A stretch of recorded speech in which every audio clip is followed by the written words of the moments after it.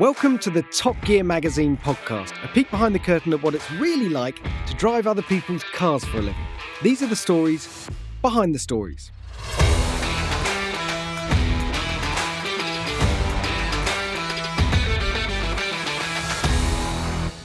Hello, I'm Jack Ricks, and this is another in our series of tales from the Top Gear's sizable archive. We're calling them That Time We...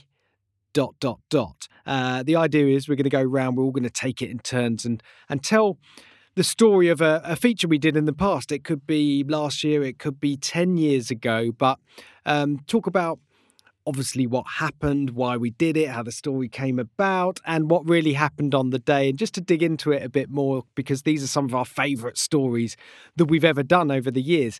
And this time, it's Rowan Horncastle in the hot seat. What are you going to talk about, Ro?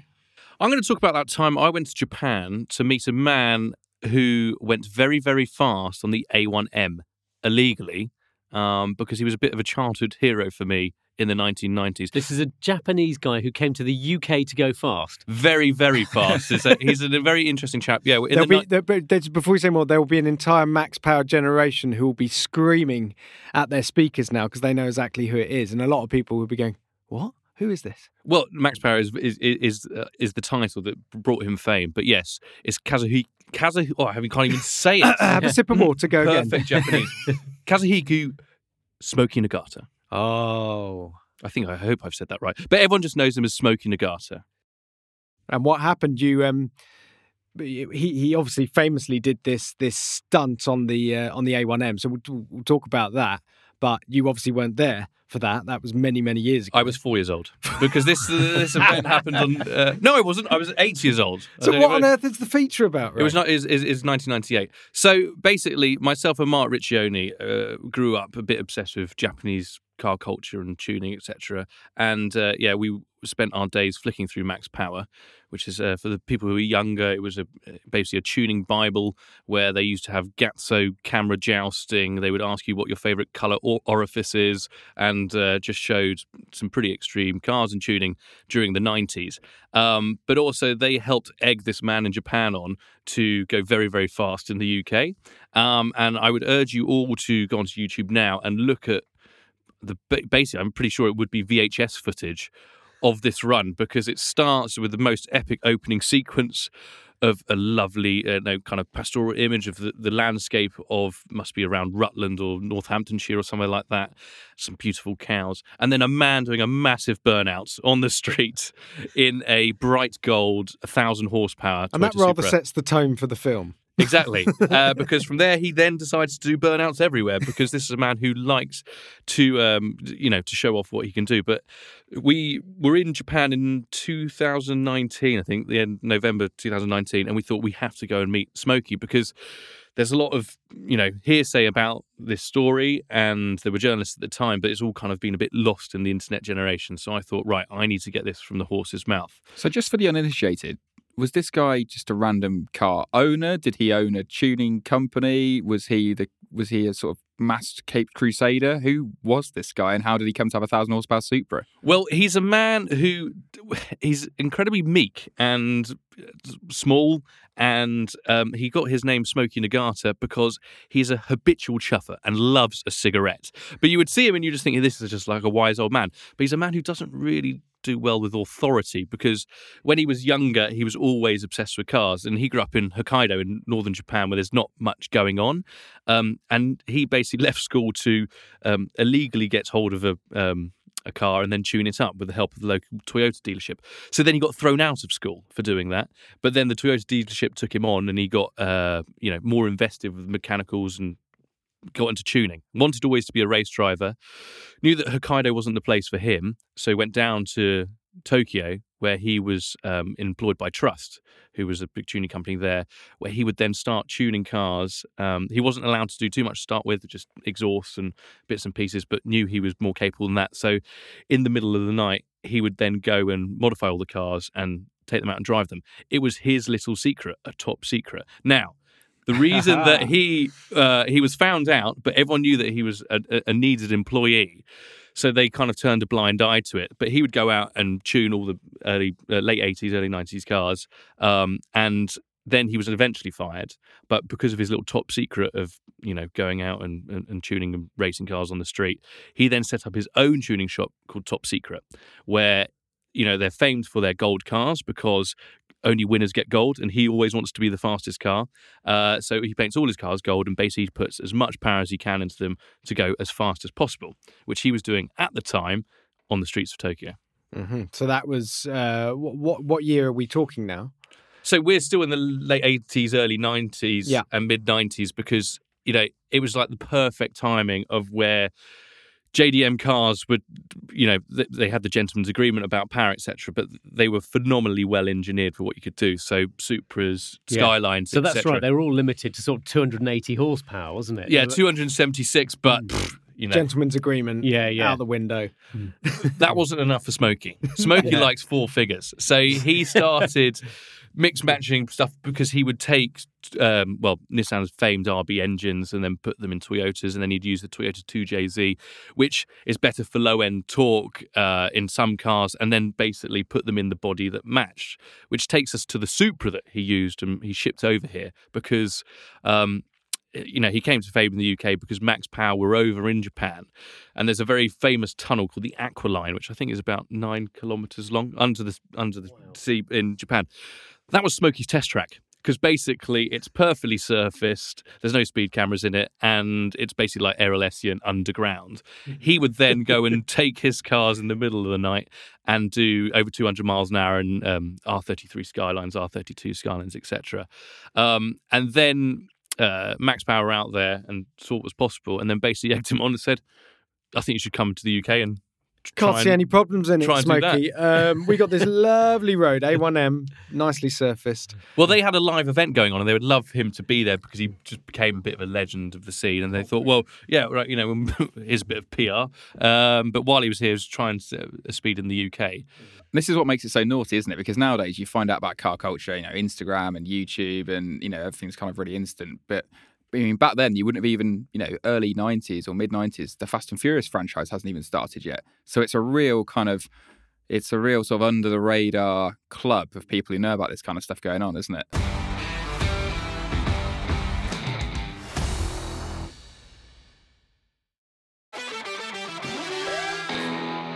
But also, you'd think he'd be like a slightly kind of gregarious and, look at me, look how fast. He's the absolute opposite and just operates in the shadows and but has a massive addiction to speed, but also doesn't really like people telling him no, because if they tell him no, he'll just go and do it. So just to tee out the story then, what did he manage to hit on the A1M and what happened to him? I assume he's not welcome on Her Majesty's roads anymore. No, so this is, when you think about we've all used to the Autobahn now, but if you've seen the A1M, it's not a particularly well surfaced. It's a very straight bit of road. Well, can I offer a bit of local knowledge here? Because this is very, very close to where I grew up and where I live now. Turf, and it's the closest thing we've got in Britain to almost like a US interstate road, because it's the only part of the A1 which is mostly 2 lanes wide, which if you're listening to this in other parts of the world where you have routinely 3 or 4 lanes of highway, only a 2 lane wide, that's tiny, isn't it? That's a country lane. But the A1M, just for about, a few miles or so, becomes this kind of like 10 lane wide super highway, and it's sort of romping across the flatlands of the Midlands, and it is about as straight and flat as a British road ever really and wide gets. Yeah, and wide, and also quiet, because it's between some provincial, it's on the way up to Peterborough, which no points if you've not heard of that.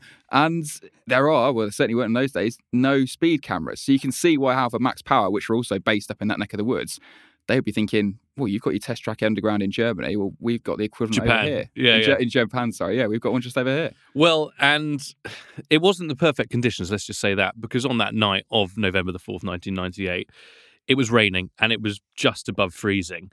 And you've got 1,000 horsepower rear-wheel drive Supra.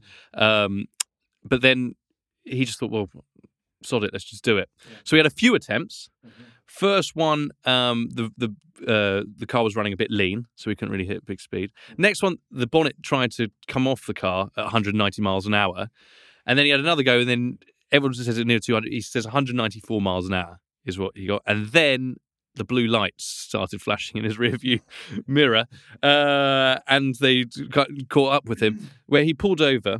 And this is all on the video. Have you got any idea how fast you were going there, sir? 60, 65? But the best thing is he doesn't speak English. So he had no idea. And also, he voluntarily pulled over. I mean, if you're doing nearly 200 miles an hour, he could have easily got away. Not that we'd endorse it, but he could have got away from anything that the police would have had.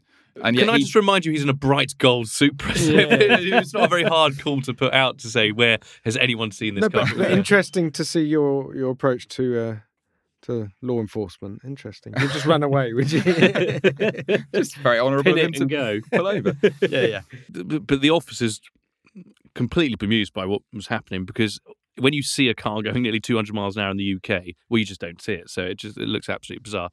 But yeah, they pulled him over, and then he was basically taken to the police station, where he admitted to doing 120 miles an hour, which is still very, very, very strong as a speeding fine in the UK.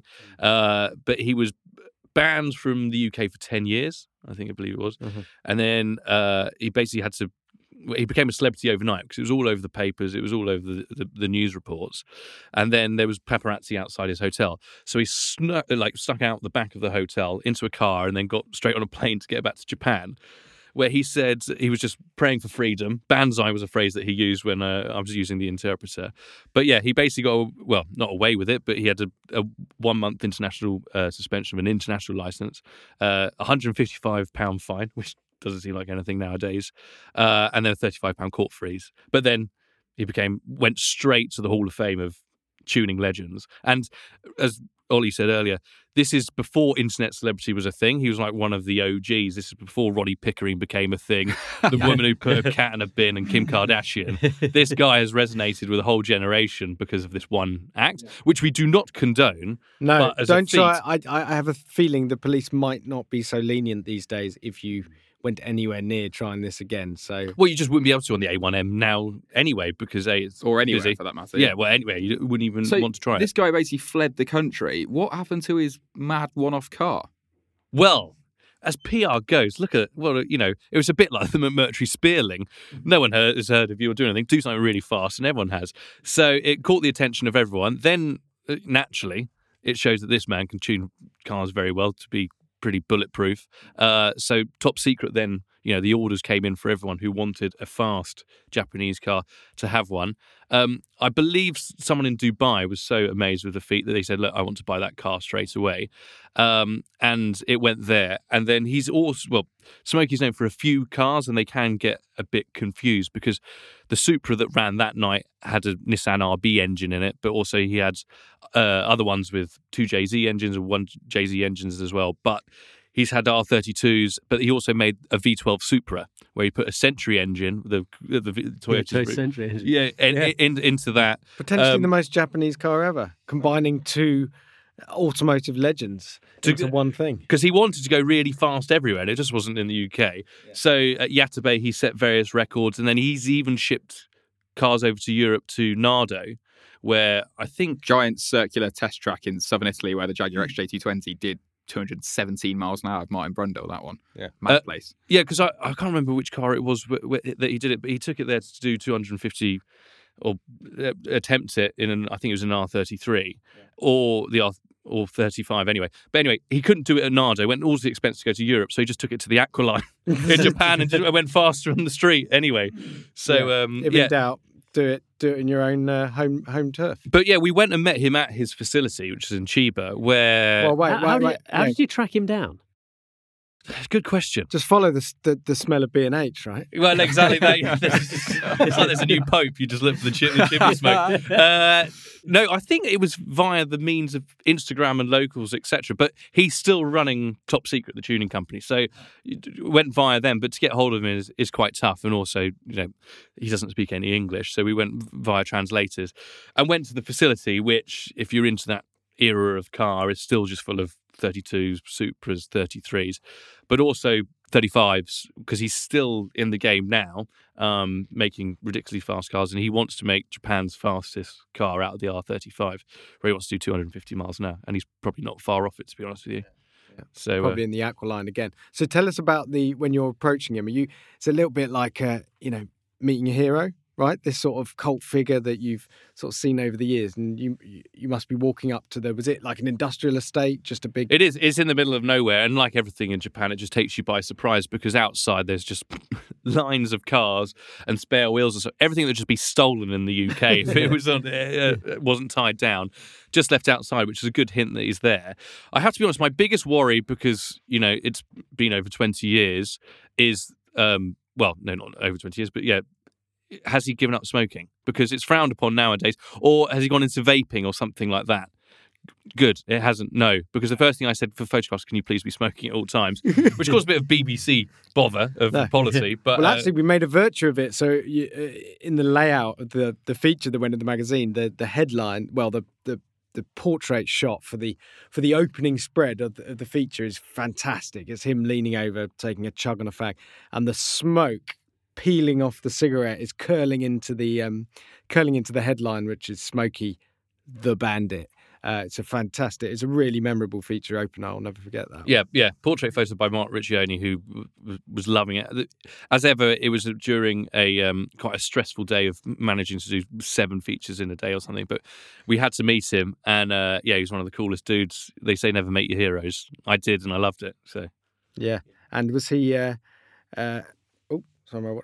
Was he easy to talk to? You're talking through a translator, right? Were you getting one-word answers? And he sounds like a laid-back chap. He's hardly going to stand up and regale the entire story, is he? No, but he's enthusiastic, and it did strike me that no one had done it before, especially in this era of YouTube and creating content and doing interviews and podcasts. What did he make of what he'd done back then? He knew it was naughty. He said that, but he also didn't really care at the same time, because I think it's just been his attitude throughout life is that he wants to, to just do what he wants to do, and if anyone gets in the way, so be it. But yeah, it's amazing because he doesn't go around saying I'm the guy who did 200 miles an hour in the UK.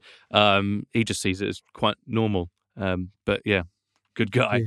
Good guy. Well, it's absolutely fascinating to go meet, and there must be other underground tuning legends in Japan. Well, to go and see. It is something that Mark and myself have been working on, because it is basically a bunch of enthusiasts from that generation who are all young, into cars, and then they were so passionate that they ended up tuning themselves, and they ended up making some of the world's most famous tuning companies now. They're all friends, they're all of the same age and generation, and unfortunately they're only getting older, so a lot of their stories aren't documented. So we went and spoke to Veilside and people like that too, but it's well known that this was a scene that doesn't really exist anymore, so their story needs to be told. But Japan was this faraway place that was locked away, but it's just full of nuggets and stories and gems, and they're, I think, the most passionate car fans that I've ever met. Yeah. Well, fantastic. All right. Well, I look forward to your next trip. When you going to Japan next? You're due a content haul, aren't you? Yeah, April's always a nice time to go there. So yeah, we'll have to see. Yeah, the cherry blossoms out. Yeah, yes, exactly. Not for that, no. But no, Mark Riccioni has actually just been there. He was there for Tokyo Auto Salon, which happens in January. He's just come back with some amazing stories, which will be featured in Top Gear magazine to come, and TopGear.com. Yeah, there's a ton of amazing stuff. I don't quite know how Mark and Rowan do it, but every time they go to Japan, they seem to just embed themselves in the car culture and come back with every tuning shop, every story, every interesting and bizarre car that they have in Japan, which is quite a lot. And so, yeah, loads of fresh Japanese content to come. But is this story online, right? This story is online, yeah. So if you just type in Smoky Nagata Top Gear, it would come up. But also, on the point of Mark's latest haul, there is a whole, it must be a tiny niche for its whole purpose, but there's a pocket of BTCC enthusiasts there who've now gone and made their own 1990s BTCC cars and drive them on the road. So Mark's gone and photographed all of those guys while they're all in Nomex and helmets on the street, and it just looks absolutely bizarre because they should be at Mallory Park or somewhere like that, but instead they're in Chiba and around the Tokyo area outside of 7-Eleven. Exactly. Yeah. Yes. So all of us who used to play Tokka on the computer, and for the British touring cars, there's now like an outpost in Japan where they're living it. Exactly, yeah. Where Rydell's their hero, so that's fine. Great stuff. Okay, all right, we'll leave it there. Ollie Q, you're up next, so you better get thinking. All right, great one. See you on the next one. Thank you for listening to the Top Gear Magazine podcast. Hope you enjoyed that. And don't forget to subscribe, to leave us a review, to leave us a star rating. But also check out what is in the rest of the feed, because as well as interviews, we've got our monthly behind the curtain look into the issues that we make. And also, there's some new audio tidbits coming. So, like Jet says, subscribe.